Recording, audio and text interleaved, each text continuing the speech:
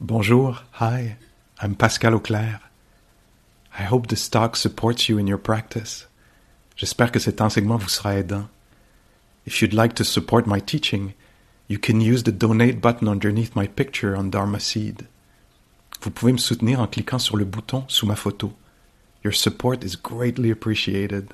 Merci.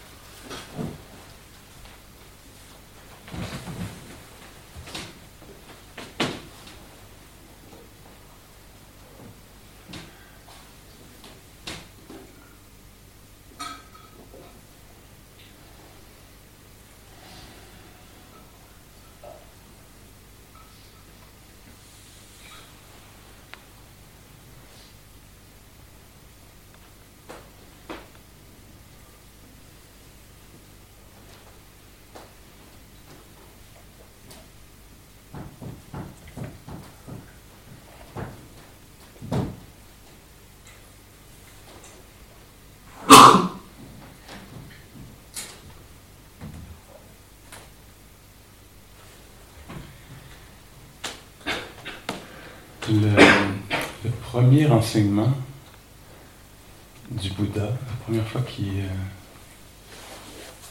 a parlé de sa compréhension des choses, donc on s'imagine, là, quelqu'un s'est retiré du monde pour observer le cœur, l'esprit, le corps, la situation, avec une attention là, de très haute qualité.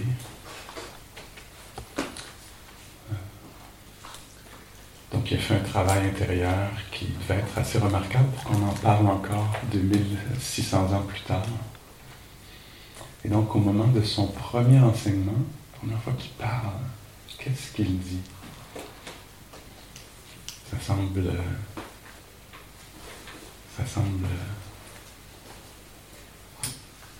je sais pas, il me semble qu'on voudrait prêter l'oreille, hein, si on est là. Quelqu'un qui arrive comme ça. Même quand il est sorti de sa retraite, l'histoire nous raconte qu'il a rencontré quelqu'un sur un sentier comme ça. Puis sans même qu'il parle, la personne, en le rencontrant sur le sentier comme ça, dit « Mais qu'est-ce qui vous arrive? Qui êtes-vous? Il y a quelque chose, apparemment qui dégageait une sérénité, quelque chose, une paix,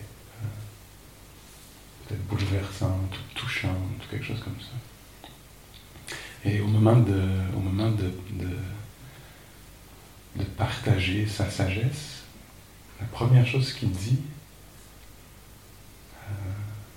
c'est, je le mets dans mes mots, il dit quelque chose comme « C'est pas facile être un être humain. C'est pas facile être un être humain. C'est pas facile d'avoir un corps. » On s'en rend compte ici, hein? On dit les difficultés d'avoir un corps sont cachées par le mouvement. Nous, on s'arrête. Ça devient très clair là, que c'est pas facile d'avoir des organes, d'avoir des muscles, d'avoir des os, d'avoir des hormones, d'avoir des poumons, etc. Alors il parle de ça, il dit c'est pas facile d'être un être humain. Les êtres humains sont souvent séparés de ce qu'ils veulent.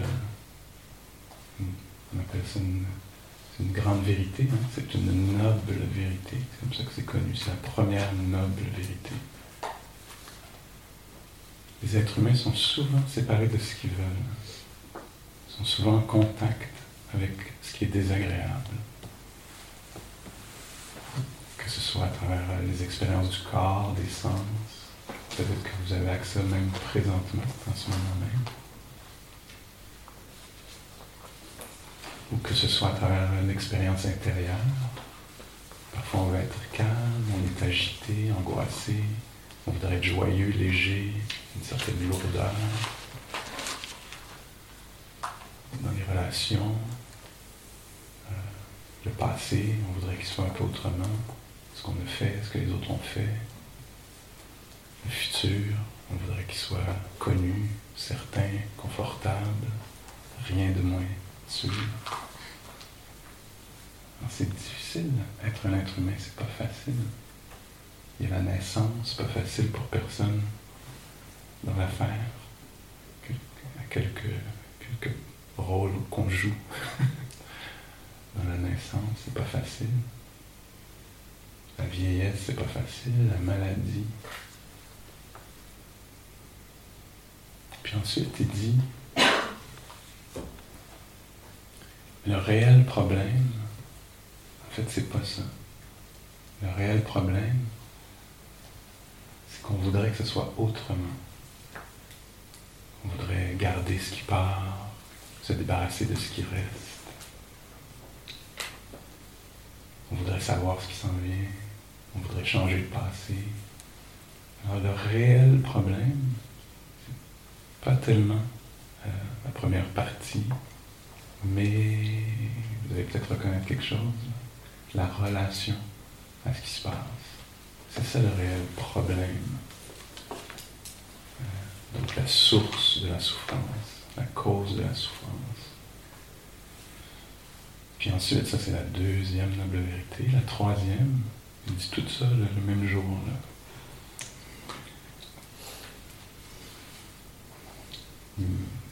Le troisième, c'est un peu une bonne nouvelle. Il dit, mais on peut abandonner, renoncer à ces points de vue-là, que ça devrait être comme ceci, que ça devrait être comme cela, qu'on peut renoncer à ça, c'est possible de faire. Troisième noble vérité. Puis la quatrième vérité, la quatrième chose qu'il a dite, c'est il y a une façon de dégager le cœur de la méprise, de rendre la relation avec les choses intérieures, extérieures, du cœur, des relations. Il y a une façon de rendre les relations plus saines, la relation à plus saine. Puis voici comment. Voici comment le chemin vers la fin du trouble, on peut dire, c'est ce qu'on pratique ici, entre autres. Vous pourrez aller voir, peut-être que vous connaissez déjà, ce qu'on appelle le sentier octuple. Il y a plusieurs façons d'en parler brièvement. On pourrait dire peut-être que c'est une part de générosité, une part de soin, de non-violence, de non-haine, ou d'éthique. Donc une part de générosité, une part d'éthique, de comportement éthique. Puis une grande part de développement de l'esprit, ce qu'on fait ici.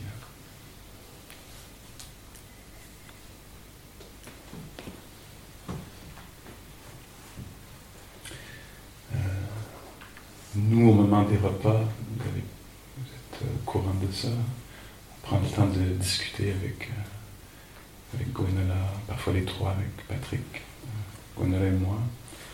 Et hier, je leur disais qu'en écoutant Gwenola hier donner les instructions sur l'aspect de plaisir, des plaisirs ou de neutralité qui vient avec chacun des phénomènes, je dirais, tu m'as permis de clarifier quelque chose dans mes intentions comme enseignant. Puis ça va m'aider dans mon enseignement de savoir ça. Là. Clairement, j'ai une intention là. Tu sais, 2020, watch out. Alors, mon intention, quand je présente les différents aspects de la réalité, comme, est-ce que je repasse sur toute l'affaire, le corps, la posture du corps, les émotions, états mentaux, les pensées, ou les tonalités de plaisir, des plaisirs, les perceptions, toutes des choses dont on a parlé. Là. Donc l'intention que j'ai, c'est d'inviter les gens à faire l'expérience de leurs pensées, ou l'expérience de leurs émotions, ou l'expérience de la douleur dans le corps, ou de la respiration, toujours de 4 façons. J'aimerais toujours proposer 4 façons. Vous voyez si vous reconnaissez quelque chose là-dedans. Soit qu'il y ait une rencontre, donc la relation à ce qui se passe, que ce soit physique, relationnel, en retraite, en dehors de la retraite, une situation difficile ou heureuse. Une invitation à voir est-ce que ça pourrait être rencontré avec bienveillance. Est-ce que ça pourrait être rencontré avec compassion, si c'est difficile, avec tendresse? Est-ce que ça pourrait être rencontré avec joie, si c'est agréable, beau, si ça a du sens, si c'est riche, si c'est confortable? Est-ce qu'il pourrait y avoir de l'appréciation, de la reconnaissance, teintée de joie ou d'appréciation? Ou qu'est-ce que ce serait la 4e? Exactement, l'équanimité. Alors est-ce que les pensées pourraient être rencontrées avec calme et curiosité, avec stabilité? Est-ce que la difficulté pourrait être rencontrée avec calme et intérêt, avec stabilité? Est-ce que la fin de la retraite, ou la fin de la retraite qui n'arrive pas, pourrait être rencontrée, donc les impressions, est-ce que, oui c'est ça, la marche méditative pourrait être vécue avec équilibre, ou avec joie, ou avec compassion, dépendant de ce qu'on retrouve là, sur place. Là. Donc, chacun des aspects de la réalité qui a été nommé depuis le début de la retraite, on isole, on fait ressortir certains aspects de notre réalité. Ces aspects-là sont toujours en fonction, mais pour nous, c'est un peu amalgamé, on ne fait pas de discernement, on voit les choses un peu d'une façon générale.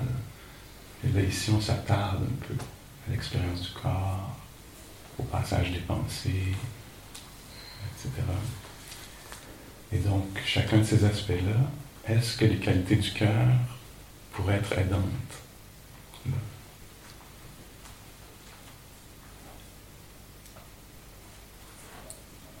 Puis donc, dans la retraite, je pense qu'on s'approche, d'une façon on est invité à s'approcher très très près des vérités du Bouddha. Là. En fait, c'est ce que lui-même a vu dans sa retraite. Donc, un peu le design, on pourrait dire, de la retraite, c'est qu'on puisse aussi s'approcher de ça, qu'on découvre ça pour nous-mêmes. Ah, c'est pas facile d'être un être humain. Ça fait 2 ou 3 jours que je regarde ça. Là. Quand on regarde l'expérience elle-même, là, pas ce qu'on entend, mais l'expérience elle-même, là, wow. Il n'y a pas une chose qui règle tout. Hein. Tu penses enfin le repas. Juste de l'autre côté du repas, bon, ça n'a pas tout solutionné quand même. Hein? Si j'avais une bonne assise, vient une bonne assise, le bol se renverse. Quelques minutes. De l'autre côté de ça, quand même, ça reste un peu instable, changeant. Il n'y a pas absolument le contrôle sur les choses. Bon, Pascal semble s'être tu. Mais non, il repart. Vraiment un manque de contrôle. Première noble vérité. On n'a pas le contrôle sur les choses.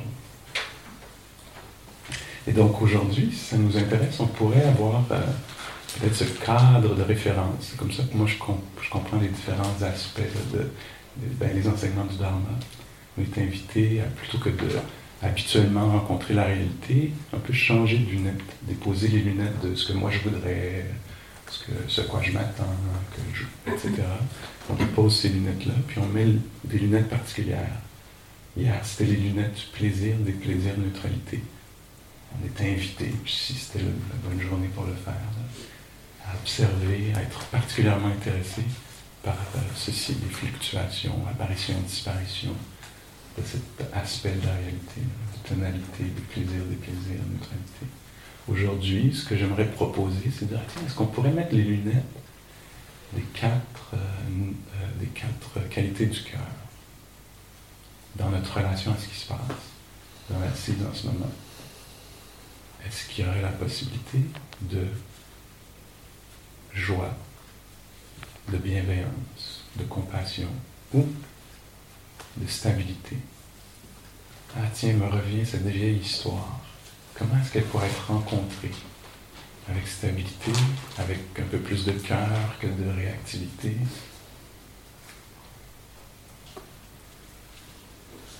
Si ça vous parle, si ça vous intéresse, ça serait comme peut-être un thème, peut-être pour quelques heures. Une assise, une marche, une assise. Imaginons qu'il y aurait juste ces 4 choix-là, comme façon d'être en relation avec les choses. Il n'y avait pas d'autres possibilités. Laquelle serait appropriée? Un peu à chaque moment devient la question.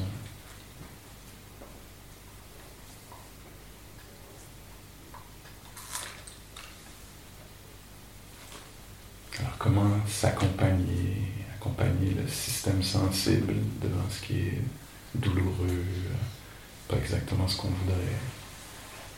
Comment accompagner cet être, ou comment répondre de façon sage à ce qui est beau. Peut-être de prendre le temps de l'apprécier, de le ressentir.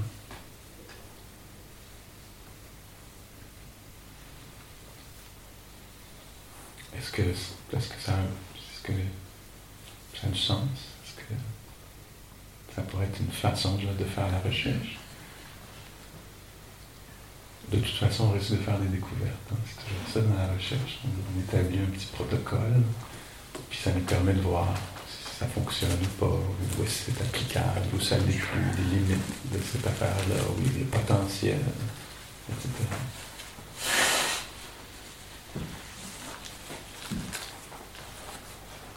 Donc ça va être notre façon là, peut-être de progresser sur le sentier octuple, sur le chemin de l'éveil, sur la voie du milieu, entre les extrêmes.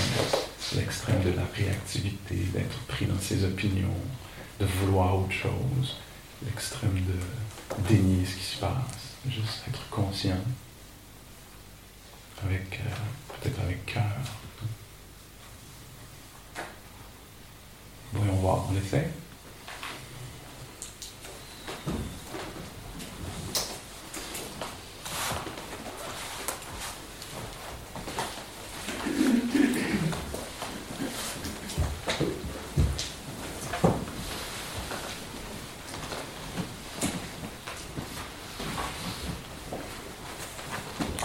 Alors la version la plus minimaliste, la version la plus simple, la version la moins exigeante de metta, de la bienveillance, en fait, c'est la non-haine. J'ai pas besoin que ce soit l'amour des phénomènes, juste ne pas détester ce qui est présent. Donc cette forme de renoncement, renoncer à haïr, rejeter, entre déjà dans la catégorie de la bienveillance, de la bonté aimante.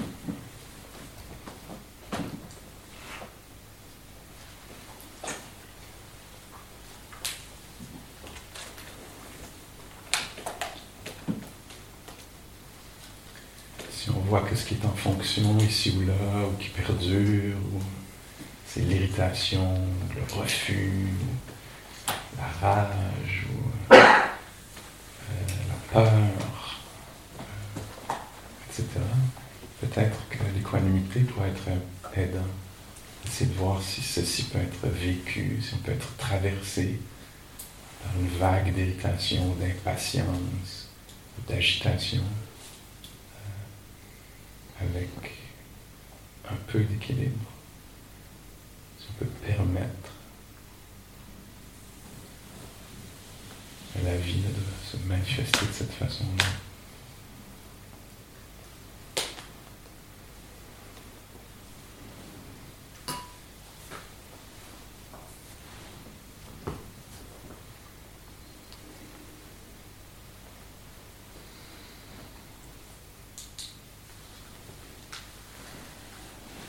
pas forcer ces attitudes, mais on peut certainement les inviter, voir si elles sont disponibles, tendre vers. Aucune exigence.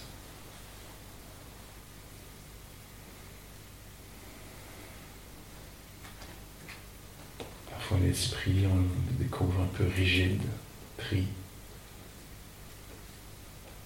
On devient un peu psychorigide. Ça peut arriver aux meilleures personnes. Si c'est le cas, on peut juste noter. Tiens, mon idée est faite. Le jugement est porté. C'est comme ça. S'il n'y a pas de fluidité dans l'esprit, on peut le remarquer. Ah tiens, c'est comme ceci en ce moment.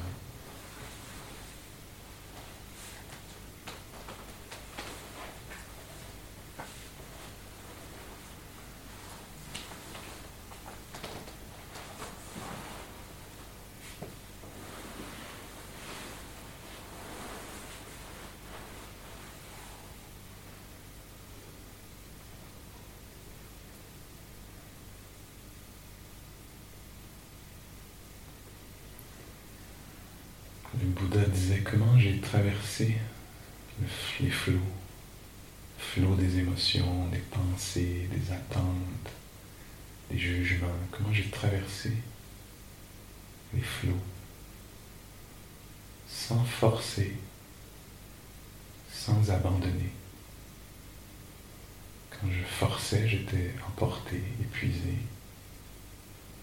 Quand j'abandonnais, j'étais emporté aussi. Sans forcer, sans abandonner.